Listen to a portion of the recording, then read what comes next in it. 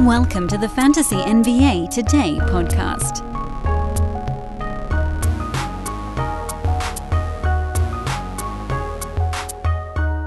Greetings from September, one and all. Off-season episode number 104 brings us to our final month without a fantasy-relevant basketball game. October the 18th. We're in countdown mode. Remember we started back on Tuesday? We started the countdown 7 weeks out.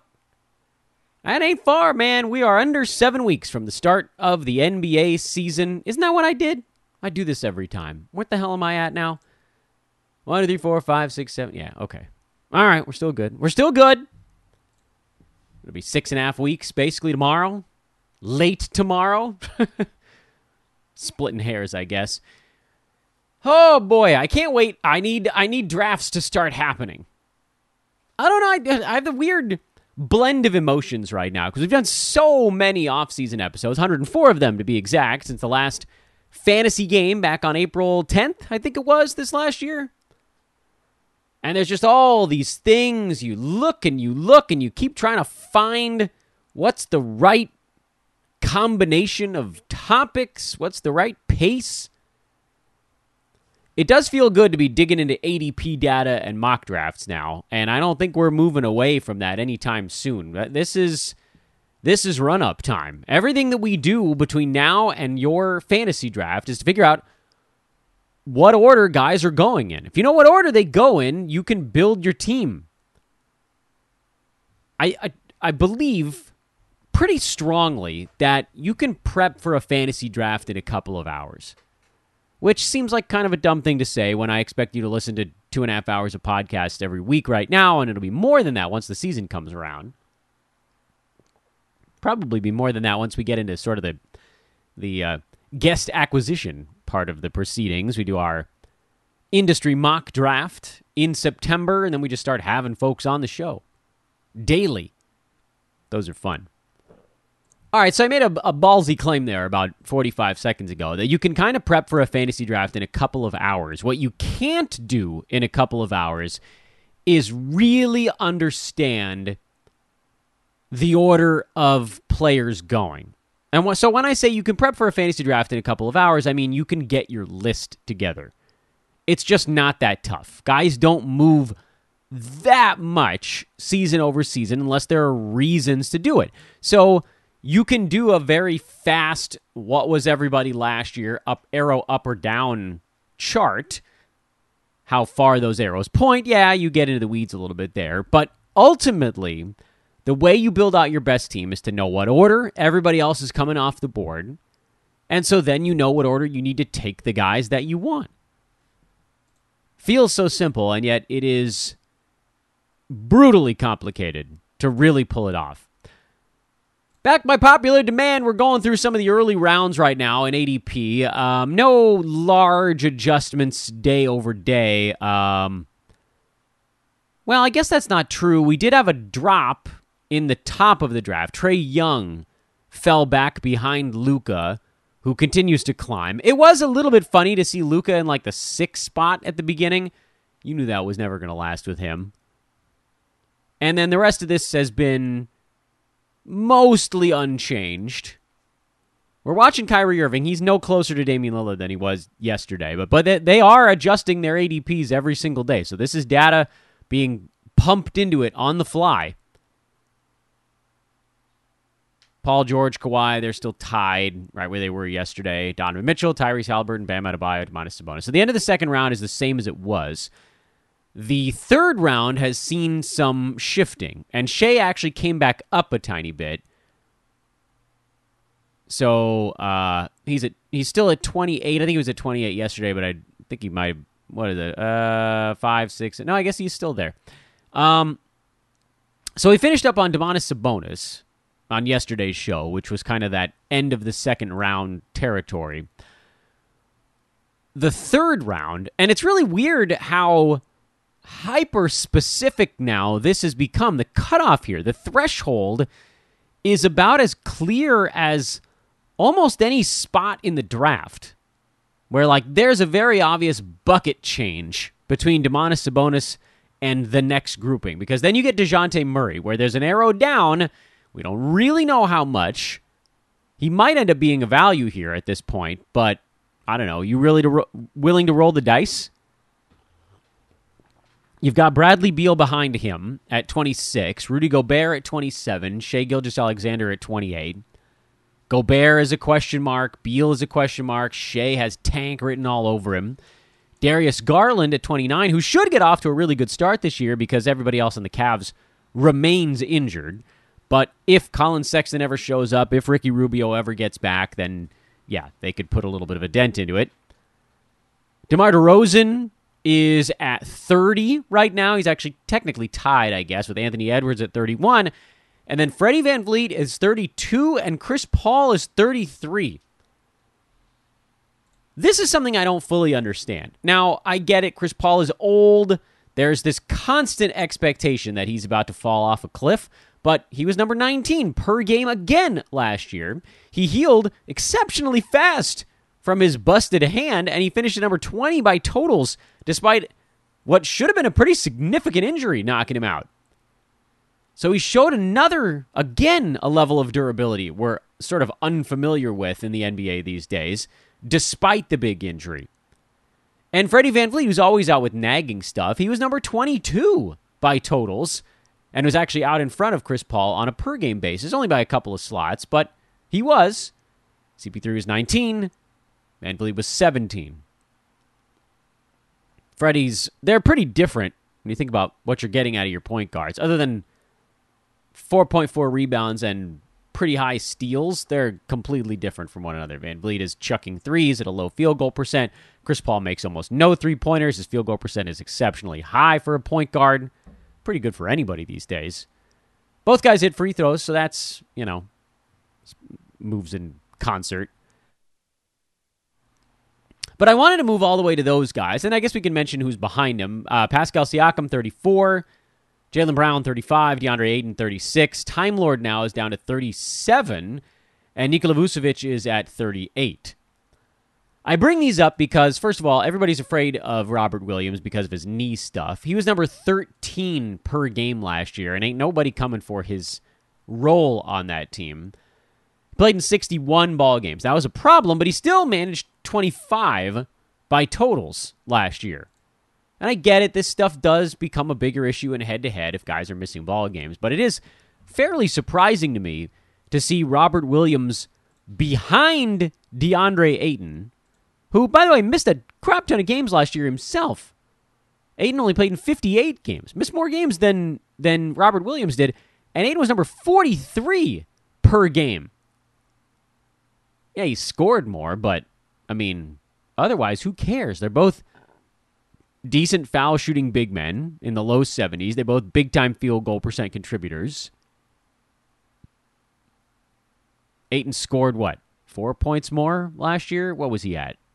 No, 7 points more. Sorry, I guess that is substantial, but the rebounds are the same. The assists were about the same. I think Time Lord was actually just a tiny bit out in front there. And then Robert Williams, where Ayton was 0.7 steals, 0.7 blocks. And I believe me, so look, let me clarify. I actually think DeAndre Ayton has a better season this year because the block total at 0.7 was freakishly low. But Robert Williams at 3.1 combined defensive stats, better in both than Ayton. It's not, you don't need me to break it down by category. One guy was 30 slots ahead of the other. I don't always get why guys end up where they are. Time Lord was 13, VanVleet 17, Chris Paul 19. And yeah, there's stuff hanging over all of those guys, but we're talking mid-second round per game potential for guys that are now getting drafted at the very end of the third round, or even, believe it or not, the beginning of the fourth. Robert Williams has slipped into the fourth round now. But I get a little bit ahead of myself. Let me wheel the clock backwards, and we've got a couple minutes here. And that reminds me, guys, the Fantasy Pass and Sports Ethos Draft Guide are available now. Featuring more than 300 player profiles built into team previews and minute-per-game projections. All of that is out right now, including some other fun little feature pieces. Love them feature pieces. The great Eric Ong, second half studs. And I dug in a little bit deeper once it came out and I actually read it. It's actually guys that were big-time studs in the second half last season. Not predictions of who to squad on for this coming year. This is better, and I'll tell you why. It's basically like a sleeper piece without the word sleeper on it. These are the guys that started to play better late last year that you're able to now keep an eye on going into this coming season. You've also got Factor Fiction. We talked about that on yesterday's podcast. You've got some beginner's guides if anybody wants to go in that way. Stephen and John put together a cash counters list, guys that have a chance to go 1-1-1 on threes, steals, and blocks or better. We should really just call that the Rob Covington stat. Such a great way for this thing to drop. But look, ultimately what you want out of that draft guide is the ridiculous player profiles. They're so detailed. And the Brewski 150 coming in a few weeks. That'll just get dropped in there. So get yourself a fantasy pass. That's the best way to do it. That's the most cost-effective. Or you can get a draft guide. Less cost-effective, but sometimes you just want the stuff leading up to opening night. That's at sportsethos.com, or you can follow us all on Twitter. Again, I am at Dan Vespers over there, and I will be tweeting about it relentlessly between now and when the NBA season begins. But I wanted to turn the wheel of time back a little bit and roll towards the beginning of this third round, and once again highlight how, where in that second round, you'd probably be considered a little bit goofy to go diving one bucket down, or whatever nomenclature we want to use here. Like we talked about how Kyrie and Dame should pretty much go first in that group, and then AD and Kawhi and Jimmy Butler, and maybe, no, I mean, I guess you could probably lump Tyrese Halliburton in with that group a little bit. And then you've got the Booker, Paul George, Halliburton mix, and then you've got the Donovan Mitchell, Domantas Sabonis mix, followed by Bam Adebayo, who probably belongs with some of these other guys, although he has less of a question mark around him than he is just kind of a slightly lower upside guy. The reason I wanted to outline what we talked about over the last two shows there so very quickly is that you just sort of, like, if you're in that group that's choosing between Dame and Kyrie, you don't have to really worry about, well, what are you going to do with Paul George? You don't need to. He's just not as good of a choice there. Whereas once you get to the third round, you start to see some divergence. In addition, once you get to the middle of the third round, that's when, and we talked about this on a show last week, some old man type guys. There are a bunch in the second round. We talked about that already. There's some old man value dropping in the second round. And then as you get to the late third, early fourth, there's another cluster of them. And I bring this up because just because they're falling there doesn't mean you have to take them there. If you have pick 28, which as we just mentioned, Shea has been the guy at 28, and you're able to pick between Gilgeous-Alexander, Darius Garland, DeRozan, Anthony Edwards, Freddie VanVleet, Chris Paul. There is nothing wrong with going Chris Paul, even if you think you might have a chance to get him in the fourth round. I look at CP3, and we've been riding that train a long time, and I'm just picking him as an example because, like, you take him at 28, I don't think you've wiped out all of his value yet. That's all you should be concerning yourself with when you're in that moment. And I know that this is a weird thing, and I'm getting a little bit off track here, but this is into sort of the mental elements, the theory of draft day strategy type of thing. Like, how do you keep your brain straight as you're pushing through this stuff? And this is one that I think it's hard perhaps to quantify exactly what this means to your team on draft day. But let me see if I can explain it. I had to take a sip of water and do the big Ace Ventura breath before we dive into this thing. So what I'm talking about here is this idea of, hey, this guy is falling to this spot, so that's where I need to take him to maximize his value. Which, as a statement taken by itself, is probably accurate. Like Chris Paul, if he's going around 33, maybe he'd fall a slot or two past that on some drafts. Point is, if you think he is a really big value at 33, then that's where you'd love to take him. But what really matters is in that moment, like if let's go back to pick 28, meaning you have the 4th pick of the 3rd round. So you'd be a pretty long distance back coming back in the 4th round. I think that gives you pick 45? 28 and then 45. Am I getting that? I'm launching that off the cuff. It's close to that, even if that's not right on the money. None of these guys that you're looking at on the board right here are going to get back to you at 45. None of them. The guys that you might look at and think there's a shot, like the next one down the board that you think, oh, this guy's fallen a little bit, maybe he gets back to me, would be Robert Williams, because he appears to be trending in the wrong direction. Vooch, unlikely. Cade, no. I don't know if you want him there anyway. But, as we continue to look down the board here at some of these other names, the ones that we were talking about, the guys with ADPs in the 3rd round. So effectively, DeJounte Murray through, was it Ayton or was it Robert Williams that was the end of that? 1, 2, 3, 4, 5, 6, 7, 8, 9, 10, 11, 12. It was Ayton. Ayton was 36. None of those guys is getting back to you at 45. None of them. Not Murray, not Beal, not Gobert, not Shea, not Darius Garland, not DeRozan, not Anthony Edwards, not Freddie, not Chris, not Siakam, not Jaylen Brown, not DeAndre Ayton.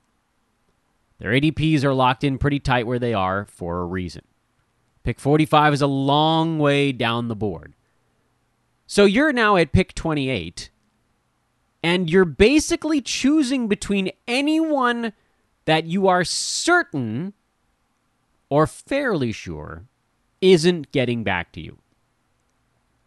Meaning there's basically no difference between taking Shai Gilgeous-Alexander, who is currently lodged in that number 28 slot, or Chris Paul. There's no difference. You're not really wiping out 5 slots of Chris Paul value. Sure, when you look back at the end of the year, you might be like, oh, CP3 was number 21 on a per-game basis, and I took him at 28, so I got 7 slots of value. But at that point, yes, technically it's accurate that you have picked 28, but in a less technical sense, you basically are making pick 28 through 35. They are all the same when you look back at the end of the year. That's what you need to teach your brain to be doing on draft night, or you're going to get so caught up in, oh no, I can't take the guy at 33, 34 at 28 because, I had him graded out to be the guy I wanted to take at 33 or 34. You don't have that pick. If you have pick 28, you don't have pick 34. In a traditional snake draft. Sorry, I'm sure one of you on this listening to this podcast is like, but Dan, I traded my 4th and 5th for pick 34. I don't care. If you're in a traditional snake draft where you get one damn pick per round, if you have pick 28, you do not have pick 34. So, it doesn't matter that you wanted to get Chris Paul at 34. That's not your pick. Why am I yelling at all of you? Why am I getting so fired up about this particular topic? Well, it's one that I think my brain actually struggles with sometimes in the heat of the moment. In a slow draft, it doesn't really. In a slow draft, you size this all up, and you're like, oh, okay, yeah, I can see all these guys. These are not going to get back to me. This guy, check them off the board, cross this guy out, blah, blah, blah. You go through the whole process. But when that timer's at 45 seconds and it's counting down real fast, and you're like, you hear the bloop, you know you're on the clock, and you look to see who's available, and by the time you've sized up what are the 6 or 7 names that you actually need to be thinking about, now you've got 25 seconds left on your clock. And yeah, you should have a queue going at this point. But, drafts tend to go pretty fast in the early rounds, I've found, because everybody kind of has their guys that they're looking for. Regardless, time moves quick, man. You got 30 seconds left after you've sort of just assessed what's been going on around you, or maybe the guy in front of you sniped the guy you were looking at. This is also why buckets are so damn successful. Because if I'm at pick 28 and I'm looking at all of the guys that are not going to make it back to me at 45, which I believe stretches pretty much down to, I think you can safely say DeAndre Ayton. Beyond that, it's possible those guys might squeeze back there once or twice, but I don't think anybody from Ayton up the board comes back to you at 45. So this is why kind of comparing ADPs to your own rankings makes such a large deal as well. Your pick comes up, you're on the clock, you have pick 28. Everybody through the third round in ADPs is effectively a player you can take. If there's no one on your sheet that you like in that range, then you move on to the next one. But if anybody on your sheet, your buckets, has an ADP inside the top 36 at that point, they are available to you to draft. Stop worrying about where a guy is going on your actual draft day, especially if it's to your own team. This is me. I don't want to say it's okay to reach, because in my mind, reaching is if you have someone in that third round or in that first 3 rounds in ADP that you like, and yet there's someone farther down your board that you're like, no, this is a guy that I simply cannot miss. Well, then that guy probably should have been in a higher bucket anyway. But at the same time, you got to game theory that joint. That guy might get back to you. These other guys, top 36 ADPers, they won't. So you got to clean out that bucket before you move to the next one. It sounds complicated when I keep repeating it in slightly different words, but I assure you this is actually an easier way to do it. If you have your board divided into tiers, you should make sure that one of your tiers notates where the end of the top 36 are, because that's what's not getting back to you at pick 28. These are the adjustments you have to make right as you're going into your draft. Unless you know you're slotted a couple days in advance. That helps quite a lot. But this is sort of the last pass you make on your draft board. The last pass is, what pick do I have? Do I pick 4? Okay. Now I know what I'm working with here. My pick at pick 28, I need to be worried about pretty much everybody through ADP 36. What if I have pick 11? Okay, well, now you have pick 35 in the third round, and the whole thing changes because you have 35 and you have 38. Then you got to be thinking, all right, who gets back to me at 38 instead of 35? Obviously, more guys are going to be off the board. You don't have to worry as much about what goes on in between. It's a very different monster. It's actually a bigger deal when you're coming back the other way because, you have, what did we say? You picked 35. Well, you also had pick 13. 14 before that.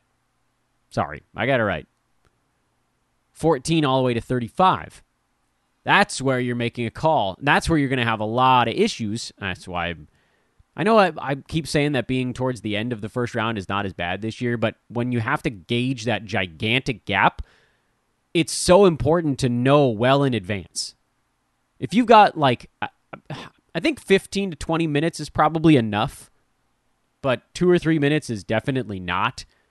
If you find out that you have pick 11, you don't have the turn, so you don't have the luxury of being able to go back-to-back. You still have to worry about someone coming off the board, 2 someones, between your 2 picks near the end of the first, end of the third, end of the fifth, etc. But at the beginning of the second round, you have pick 14, and now you know you're not going to see anybody again for effectively 20 slots. That one's less upsetting because at pick 14, we've already talked about this, there's these very clear delineations in the second round, but pick 38, when it's not coming back to you until 59, now at that point, you're like, okay, I gotta combine buckets, because I'm picking at 38, okay, great. My previous pick, I was at 35, So at that point, you're now already kind of looking at, okay, these are my guys. I'm going to worry about the other stuff later. You almost just block out what's about to happen. But at the same time, at pick 38 there, you got to be looking at who's going to make it back to you. And the answer is pretty much nobody. There's not going to be anybody that comes back your way. So that also extends how far you can go down the board. At pick 38, you're effectively making the same pick as pick 44, pick 50, pick 53, pick 55. Like, all of those are actually the same now. It's hard to register that. Now, maybe it doesn't go quite that far because you say, okay, well, if I pick 38 and then my next one is 59, what are the guys that are going to 100% be off the board before my pick comes back to me? It's not as clear once you get into these middle rounds. It's probably like all the way through, I don't know, like Jared Allen at pick 49 or something like that. But it does give you a little bit of wiggle room at pick 38. Do I want to go down and take the guy who has an ADP of 47? You should feel okay with that because you're never going to have another chance to do it. And if you have someone down ADP that at 47 that you have ranked higher than someone with an ADP of 38, that's when you go get them. Game theory. So nice. Probably should do a podcast on just how nice it is to know what your draft slot is more than 5 minutes before the draft starts. I don't think I would. I think that every league that I've run over the last half decade, I've made sure to get people their draft spot at least 24 hours in advance. Any more than that is superfluous. Someone's like, oh, I need a week to prepare my particular draft. You don't, because over that week, players are going to move around, ADPs are going to change, and you're going to have to change your strategy anyway. But one day is more than enough because you just need time to line up how many guys are actually in my draft pool at each round, at each slot. And then you got to be crossing them off. Rapid fire, lickety-split. Tomorrow, let's do another mock draft. Hell yeah. Let's do another mock draft.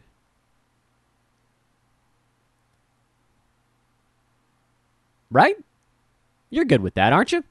Yeah, you're good with that. In the meantime, go get yourself a Fantasy Pass and a Sports Ethos Draft Guide.